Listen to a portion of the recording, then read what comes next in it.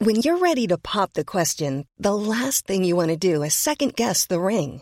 At BlueNile.com, you can design a one-of-a-kind ring with the ease and convenience of shopping online. Choose your diamond and setting. When you find the one, you'll get it delivered right to your door. Go to BlueNile.com and use promo code LISTEN to get $50 off your purchase of $500 or more. That's code LISTEN at BlueNile.com for $50 off your purchase. BlueNile.com, code LISTEN.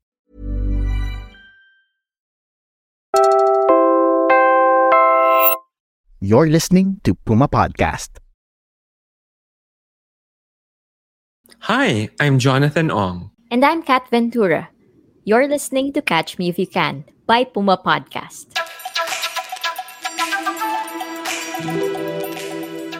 We're on the third season of our disinformation podcast, and we wanted to try something new. In a recent study entitled Parallel Public Spheres, we diagnosed how Philippine society is so divided that it seems like we're living in separate political universes. We advocated to create new spaces to rebuild our public sphere where people can have real conversations, maybe have disagreements, but at the end of the day, still treat each other as fellow citizens rather than enemies. So this episode is not the kind of gotcha journalism where our intention is to catch them at their lies and expose them in the end as evil perpetrators for our audience to judge. And though we will trim the conversation a bit to keep the episode tight and flowing, we are not going to splice things out of context. In this episode, Kat talks to a political content creator and supporter of President Bongbong Marcos. He's known on Facebook and YouTube as Tap1. Okay, sige. So, sa podcast, start po tayo with introduction. Ngayon, alam ko pong meron kayong vlogger name at kayo si Tap1. Meron po akong ini-email na Randy. Gusto ko sana magpakilala po kayo ng hiwalay. Sino po ba si Tap1 at sino si Randy? Okay. Ako po, ang tunay kong pangalan ay Randy Sosito Nabayra. At ang pseudonym ko po dito po sa social media, particular sa Facebook at saka sa YouTube bilang political content creator ay Tap1. Tango Alpha Papa, Whiskey Alpha Papa. Yan po. So si Tap1 po ang naging persona ninyo.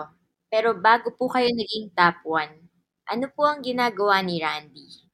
Ako po ay dating pulis. At to be honest with you, I got dismissed from the service last, I believe that was in June 2021. I got award on March 2018. At ang reason po kasi noon is nagtayo po ako ng review center on my name na Bayra Review Center. Ang problema is hindi ko mapagsabay yung pagiging pulis ko at saka pagiging review director ko ng aking review center. Kaya namili po ako kung ano po yung aking mas fit para sa buhay ko. Kaya mas pinili ko po ang maging review director at the same time magturo po sa ibang mga review centers. During pandemic, unfortunately, hindi ko po na-sustain yung aking review center. Hindi ako nakasabay sa online review. Kaya napilitan na lamang po akong isara ito. At nagkaroon naman po ako ng pagkakataon na i-take advantage yung quarantine. Kaya naging vlogger po ako.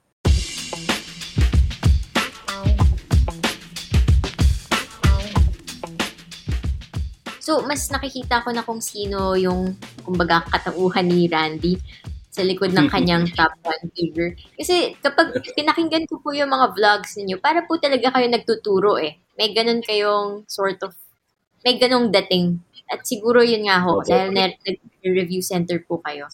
Pero ngayon po, sa vlogging, nakita ninyo na mas marami kayong nare-reach at mas marami kayong nakakausap at natutulungan. Yun ho ba yun? Opo, ang una ko po kasing reason dyan ay hindi naman po talaga kumita ng pera. To be honest with you, hindi ko po alam na may monetization sa YouTube at Facebook that time. Pero sabi ko nga po sa inyo, nakaranas po ako ng depression at kapag humaharap po kasi ako sa camera, nakakalimutan ko po yung problema ko. Masaya po ako na nakakahalubilo yung mga audience, yung mga viewers ko, nakakakwentuhan ko sila before and after my topic. Kailan po kayo nagsimulang mag-vlog? At kailan kayo nagsimulang maging full-time na vlogger? Ang pagsisimula kong mag-vlog, kung May 19 na aresto si Francis Leo Marcos noon at kinalauna Norman Mangusin, mga 2 weeks after lang, mga before end of May or June, umakyat ako sa isang program ng vlogger. Tapos pagbaba ko doon, in-encourage na ako ng FLM community na mag-vlog na. At doon na nga po ako nagsimula. Siguro mga June 2020. 2020. Tapos na-monetize po yung 2020. Okay. So, mabilis. Mabilis kayo na monetize. Marami agad na nanood sa inyo, kumbaga. Nakilala po talaga kayo. Ano po kasi, ang FLM community po kasi noong time na yon, solid po ang suporta nila. Kapag may vlogger po na nagtatanggol kay Francis Leo Marcos nung mga panahong iyon, talagang susugurin po ng mga naniniwala sa kanya at susuportahan ka talaga nila. Kaya napakabilis po talaga. Mabilis kang mamomonetize. Kumbaga yung sa akin nga po, matagal pa yun kasi inabot po ako ng almost 2 months eh. Pero sa ibang mga nakisawsaw, sabihin na natin, doon po sa kasikatan at panlilinlang ng tao, ay usually inaabot lamang ng almost a month na monetize po sila dahil sa sobrang dami ng suporta nung mga panahong iyon. Pero para sa kaliwanagan po ng lahat, baka kasi maisip nila na ako ay hanggang ngayon na suporta doon kay Francis Leo Marcos. Hindi na po. Kasi alam ko naman sa sarili ko na ngayon, nung ako po yan naliwanagan na sa aking katangahan, na siya po ay hindi si Francis Leo Marcos, kung hindi ang tunay na pangalan ay Norman Mangusin, na ngayon po ay kumakaharap ng iba't ibang kaso, partikular ang human trafficking, at nakakulong po siya ngayon sa Camp Bagong Diwa, dyan po sa may Taguig City. Kaya yung pagsuporta ko, natapos po iyon probably January 2021. Doon po kayo naliwanagan. Pero nung panahon na yon, marami na rin kayong nakuhang viewers, marami na rin pong subscribers. Actually, ma'am, hindi po ganun karami kasi nung bumitiw po ako kay Francis Leo Marcos, ang subscriptions lang po ng channel ko ay nasa almost 5,000 subscribers. January 2021. Nag-shoot up po yung aking subscribers nang hindi naman ganun din kalaki kasi 26,000 pa lang naman ito sa kasalukuyan nung ako po ay naging political content creator na supporting PBBM. Doon po talaga unti-unting umangat yung subscribers ko dito po sa YouTube, pero doon po sa Facebook napakabilis. Kasi sa Facebook, nung kinreate ko po yung top 1 ko, after lamang ng ilang buwan, May 2022, after na nung manalo si Pangulong Bongbong Marcos, nag-abot na po ako ng 122,000 followers eh. Sige, punta po tayo dun. So, nung dati, nung hindi pa kayo nag-vlog ng political masyado, nasa 15,000 per month po kayo, no? Tapos pinakamalaki yung 50,000. Pero nung nagpakita kayo ng suporta para kay Pangulong Marcos, magkano na kinita ninyo nun? Actually, nung October, November, December, wala po halos eh. Kasi sabi ko nga po sa inyo, hindi naman po ako kilalang vlogger. Kaya naglalaro lang sa 6,000, 7,000 kasi wala na po ako sa FLM community. Nagsisimula na lang ako ulit dahil gusto ko lang suportahan si Pangulong Bongbong Marcos. Pero thank God kasi noong January, na-monetize po yung Facebook ko. Yun na po yung bumago sa buhay ko. Nung na-monetize po yung Facebook page ko, parang naging libangan ko na lamang po ang YouTube. Talagang Facebook po ang nagbigay po sa akin ng malaking income pagdating po sa pagbablog. Ang una ko pong sinahod sa Facebook ay yung unang-unang sahod nasa almost 17,000 pesos lamang. Pero nung February, medyo lumaki po yun. Nag-hit po yun ng more than 100,000 pesos. And lumaki pa po yun ng lumaki nung mga kasagsagan na po nung halalang. Kasi ang dami pong mga commercials. Ultimo kalaban po sa politika, like for example, si Atty. Leni Robredo, si Mayor Isko Moreno, ang vlog ko, PBBM, pero makikita po ng mga manonood ko, ang commercial, si Isko Moreno, at saka si Atty. Leni Robredo at iba pang mga kandidato sa politika. Kaya talagang engaging yung yung content noon, pati yung monetization. Mula po doon sa election period from February 8 hanggang sa madeklara na panalo si Pangulong Bongbong Marcos at maging presumptive president siya, yun na po yung pinaka matataas na buwan pagdating po sa matataas ang revenue ng mga buwan po na yon. Sa panahon na po na yun, magkano ang kinita ninyo sa Facebook? At magkano naman sa YouTube? Malaki po. Malaki po, ma'am. Kung okay lang po sa inyo ikwento. Sorry. Baka kasi okay lang po kasi ako naman po may BIR po ako eh. Bilang vlogger, inayos ko po yan. Pero syempre may mga operational expenses din ako at mga puhunan sa gadgets. Pero kung ito-total ko po ang kinita ko for those months, abot po ng 1 milyon sa Facebook. At sa YouTube, napakaliit po. Wala pa pong 50,000. Okay. Mas maliit nga po talaga yung sa YouTube ninyo.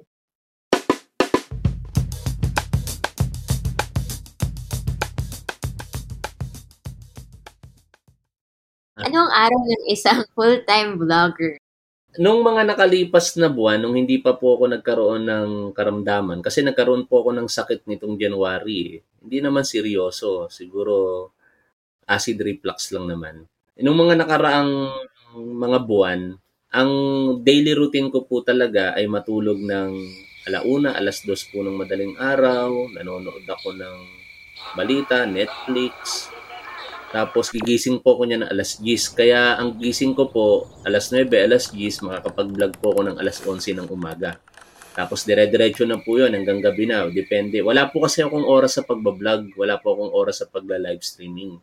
Pero nitong January, nung nagda-diet na po ako, normal po, kadalasan ngayon, umaga, 5:00 ng umaga, makikipagkwentuhan na po ako sa viewers ko, kumakain ako ng oatmeal. Tapos ganun lang po yon hanggang sa kinahapunan, mag-aalmusal ako, kausap ko sila, maliligo ako, after kong maligo, magbablog na ako, live streaming, nonood ako ng pelikula, makikipagkwentuhan ako sa family ko, tapos vlog, live streaming. Pag may balita, live streaming kaagad. Ang tanong ko lang din parang curious lang din po ako, may nag-alok po ba sa inyo na bayaran kayo na maging parte o babayaran kayo ng politiko nung election? May ganun po bang temptation? Actually, wala pong direktang politiko. Wala pong direktang politiko, pero meron pong vloggers. Ang initial na alok ay 50,000 pesos per month. Pero tinanggihan ko po yun kasi unang-una, hindi po yun yung sinusuportahan kong kandidato eh. Kaya hindi ko po matatanggap. At pangalawa, kung sakali man na si PBBM yung magbabayad sa akin, hindi ko rin po matatanggap kasi wala na nga po akong kayamanan sa buhay. Baon na nga po ako sa pagkakautang. 50,000, gasino lang yun. Hindi po sasapat yun sa mga pagkakautang ko. Totoo po yun. Kasi may kapalit na pera eh. Sige, punta po tayo dun sa content. Kasi nga, nung panahon ng election, ano po yung mga pinag-uusapan ninyo? Ano yung laman ng channel ninyo? Kasi ngayon, yung nakikita ko po dito sa YouTube ninyo, nagulat nga ho ako eh. Ngayong araw, nakadalawa kayong live stream. Tapos ngayon, na-upload nyo na. At very current yung topics. Opo. Ang naging strategy ko po kasi noon, nung nagsimula po ako sumuporta kay Pangulong Bongbong Marcos, kung ano yung paniniwala ko na tama yung ginagawa niya at sinasabi niya. Kaya mostly, ang basis ko is yung mga vlogs niya sa kanyang channel. Ine-elaborate ko lang yon, pinapaliwanag ko sa mga manonood ko. And ang pinakamarami talaga yung pag-atake sa kanya. Kasi aatakihin po siya ng mga kalaban sa politika, ng mga mainstream media, tapos ng mga fact-checker. Lahat po yon dinidebunk ko. Nagsasagawa ako ng sarili kong research. Tapos kapag nakita ko na valid naman yung nakuha kong impormasyon, ididebunk ko yung mga sinasabi laban kay Pangulong Bongbong Marcos. Kaya ang point of concentrations ko noon is 10% cascading ng mga mabubuting ginagawa ni Pangulo, tapos yung 90% puro pagdepensa. Kapag inaatake siya ng mga kalaban namin sa politika, idedepensa ko. Hey, it's Ryan Reynolds, and I'm here with Keith, co-star of my upcoming film, If, only in theaters May 17th. Do you want to tell people the big news? All right, I'll do it. Sign up now and you'll get unlimited for $15 a month and 6 months of Paramount Plus Essential Plan on us. MintMobile.com/switch. Upfront payment of $45 equivalent to $15 per month. Unlimited over 40 gigabytes per month. Face lower speeds. Videos at 480p. Active Mint customers by 531.24 get 6 months of Paramount Plus Essential Plan. Auto renews after 6 months. Offer ends May 31st, 2024. Separate Paramount Plus registration required. Terms and conditions apply if rated PG. How would you like to look 5 years younger? In a clinical study, people that had volume added with Juvederm Voluma XC in the cheeks perceived themselves as looking 5 years younger at 6 months after treatment. Look younger, feel like you. Add volume for lift and contour in the cheeks with Juvederm Voluma XC. Reverse signs of aging by adding volume to smooth laugh lines with Juvederm Volure XC. For important safety information and to find a licensed specialist, visit Juvederm.com. That's JUVEDERM.com. Not for people with severe allergic reactions, allergies to lidocaine, or the proteins used in Juvederm. Common side effects include injection site redness, swelling, pain, tenderness, firmness, lumps, bumps, bruising, discoloration, or itching. There's a risk of unintentional injection into a blood vessel, which can cause vision abnormalities, blindness, stroke, temporary scabs, or scarring. Talk to a licensed specialist to find out if it's right for you. Magandang araw sa inyo mga tol. Muli, ngayon po ay June 10, 2022. At kayo ho, alin ho kayo dun sa dalawa? Loyalista o supporter? Ako po, BBM supporter po ako kasi hindi ko po maiko-consider ang sarili kong loyalista dahil kailan lang naman din po ako actively sumuporta sa Pangulo. Kaya ako naman po binabanggit na PBBM supporter ako kasi personal po yun. Alam niyo naman po yung naikwento ko na parang si Pangulo yung naging dahilan para ako po ay makaahon sa aking mga pinagdadaanan. Bagamat hindi niya ako kilala, pati ang mga staff niya walang nakakakilala sa akin. I do not know sa hinaharap kung makikilala ko sila. Pero yun po yung tinatanong kong parang utang na loob nang hindi niya nalalaman. Kaya ganoon po ako ka-supportive kay Pangulo. Na lahat gagawin ko sa harapan ng kamera para ipalaganap yung mga magagandang ginagawa niya. Para akong obsessed na stalker ng Pangulo, sabihin na natin ganun. Na lahat ng pinapublic na mga balita na may kaugnayan sa kanya, talagang nalalaman ko. Curious lang po kasi ako. Parang nung minsang pinapanood ko yung mga episodes ninyo, parang nasabi nyo rin na kung sakaling makuha kayong political influencer, parang may ganun po kayong, hindi naman sa ambition pero goal. Tama po ba? I do not know kung nasabi ko yan. Kasi ang lagi ko lang pong sinasabi sa programa ko ay nagpapahaba po ako ng buhok hanggang sa 2028 bilang pagsuporta sa Pangulo.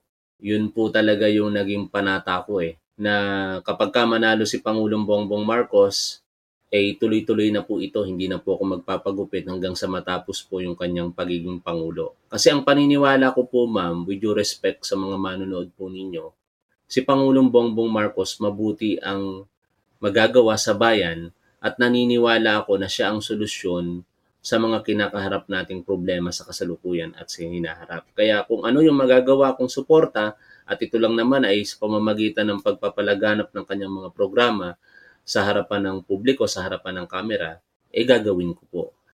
Napansin namin na talagang hindi lamang naman po election, pero more of dahil sa social media, medyo nagkawatak-watak din tayo at nagsari-sarili na lang din tayo. So, may ganun po kaming sinusubukan ding alamin na paano nga ba tayo magkakarinigan ulit o paano ba tayo magkakaintindihan ulit. Actually, ma'am, it is a matter of perceptions Kung sino po yung naniniwala sa isang grupo, ang paniniwala ng kabila, disinformation ito and vice versa. Pero sa akin naman kasi, never po ako na-fact-check, never po ako na-content ng mainstream media, hindi po nila ako na-call out, kasi nag-stick lang po ako sa facts. Sayang naman po yung pagiging criminologist ko sa pagiging police ko before kung gagawa po ako ng mga kwento-kwento lamang. Lahat po ng mga vlogs ko is reaction video. Pag pinagkakaisahan si Pangulong Bongbong Marcos, sa tingin ko paninira sa kanya, ako naman ay sasagot base naman po sa paniniwala kong totoo at meron naman po akong mga dahilan na nakabase rin po sa katotohanan. Pero syempre, sa parinig ng kabila, yung mga sasabihin kong katotohanan, kasinungalingan. Yung sinasabi naman nila sa party ko, maaaring kasinungalingan din ang paniniwala ko sa kanila kasi iba yung pinaguhugutan ko eh. Kaya nga yan pong disinformation, mahirap po yang i-prove sa harapan po ng publiko dahil depende po yan sa nagsasalita. Like for example, sa kasaysayan po natin ngayon, si historian Chua, ang paniniwala niya ay ito. Yung isang historian, ang paniniwala niya ay ito. Yung isang direktor, ang paniniwala niya ay ito. Yung isang direktor, ito naman ang paniniwala. Pareha sila kiniklaim ang katotohanan at yung isa katotohanan din. Kaya mahirap pong sabihin kung sino ang nagpapakalat ng disinformation. Pero siguro para ma-resolve po ang disinformation, sa tingin ko, magkaroon po ng batas. Partikular po dyan. Na ang pagpapalabas, pagko-content ng mga disinformation or misinformation ay meron pong kaukulang kaparusahan ng pagkakabilanggo o multa. Pero ang tanong, paano ngayon ide-determine kung ano ang totoo at kung ano ang gawa-gawa lamang? Yan po ang dapat pag-isipan ng ating mga senador o mga kongresista. Dahil katulad po ng sinasabi ko, ma'am, depende po yan sa paniniwala ng isang individual o isang grupo ng individual. Napaka-polarizing po ang paniniwala natin. Kapag ka ikaw ay anti-Marcos, ang paniniwala mo, lahat ng mga sinasabi ng Marcos, walang katotohanan. Kapag ka ikaw naman pro-Marcos, lahat ng sinasabi ng anti-Marcos, walang katotohanan. Ang curiosity ko lang ngayon, siguro at huling tanong ko na lang din. Para lang din kung eventually makita ko na nagpagupit na kayo at hindi na humaba yung buhok ninyo. Kung nagbago na kayo ng paninindigan, para lang hindi na ako magtataka at natanong ko na rin sa inyo, noong po ba si FLM, dati po kayong parte ng kanyang komunidad at kayo ay tumaliwas nga po, di ba ho? Ano po yun? Bakit kayo biglang namulat? Ano po ba yung nangyari sa kanya at bigla ninyong tinalikuran? Actually, ang nangyari kasi talaga doon is bulag ako sa katotohanan na kabaitan. Alam niyo naman, sa totoo lang, hindi ako mabuting tao pero nagpapahalaga ako sa mga mabubuting tao. Yun ang paniniwala ko sa kanya noon eh. Na kahit nakakulong na siya, lahat ng mga kaso sa kanya ay gawa-gawa lamang. Mabuting tao siya, sumikat, kaya sinisira lamang po siya. Kumbaga, isinarado ko yung isip ko doon sa katotohanan na ito na ang mga ebidensya dito kay FLM. Pero syempre, lumilipas ang mga panahon at nawawala na kami ng komunikasyon kay FLM, umaasa na lamang doon sa mga vlogger talaga na close sa kanya. At nagkakaiba-iba na ngayon yung mga pangyayari. Kasi una, gumagana lang sa akin ng puso eh. Hindi ko pinapagana isip ko eh. Inamin ko sa sarili ko na naging tanga ako, naniwala ako sa isang tao na may kasalanan sa harapan ng batas, although hindi pa napapatunayan. Kaya doon, kung ano yung pagsuporta ko kay FLM, gano'n naman yung naging pag-atake ko doon sa mga maling nakikita kong ginagawa niya. Ang reason talaga kung bakit ako nag-shift is nagising na ako. Gumana na po yung utak ko, hindi na po yung puso. So, YouTube vloggers have been discussed as important parts of the information ecosystem. They were responsible for a lot of mga pa-expert kind of videos, commenting and reacting to the news of the day. And so, I wonder whether having talked with Tap One, did it change your perception of his videos and looking at his channel? Yeah, no, that's a good question, Jonathan. I did watch a couple of his videos. In fact, before I had this conversation with him, he was just on a Facebook Live. He does like 3 to 4 of those each day. Seeing that and seeing the things he was talking about, it did, of course, make me feel a bit anxious getting into the interview. Parang sabi ko, ay, nako, feeling ko, di ko alam kung gusto niya akong kausapin. Siguro yung feeling ko. Like, I don't know how this conversation is going to go. And I was concerned that if he finds out that I'm a journalist, what if he stops talking to me?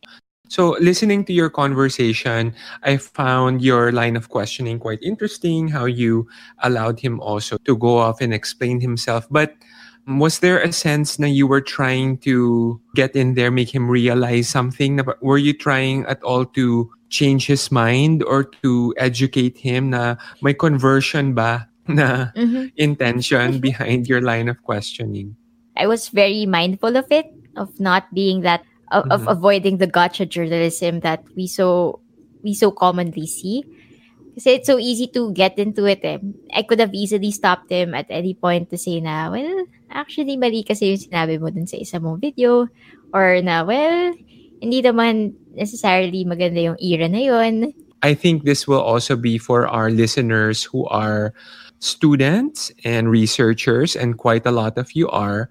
Parang how did you reach out to Tap One? Ano yung cover story mo? Kumbaga, parang what did you include in that first opening message on was it on Facebook or was it an email? Through email. So nagpakilala ko na parang, hello, we're doing this study. Yun, we are trying to learn more from vloggers. You're trying to understand your world, and we are hoping that you can be a part of it. Yeah, and he was very receptive. I think he knew, he felt that, and I think this is a crucial part of it, that he felt like he was a resource person in the interview that I conducted. Okay. And he was din naman, in that sense. And he was, because I was learning a lot from him. And I also let him feel that in my tone, in my line of questioning, na I was open to let him speak. And I also reassured him in the beginning and at the end of it that this is a safe space and that whatever he says, I won't take it out of context. This is kind of funny rin, Jonathan. And I do think about this too. Like, towards the end na lang niya nalaman na journalist ako. Alam mo yun?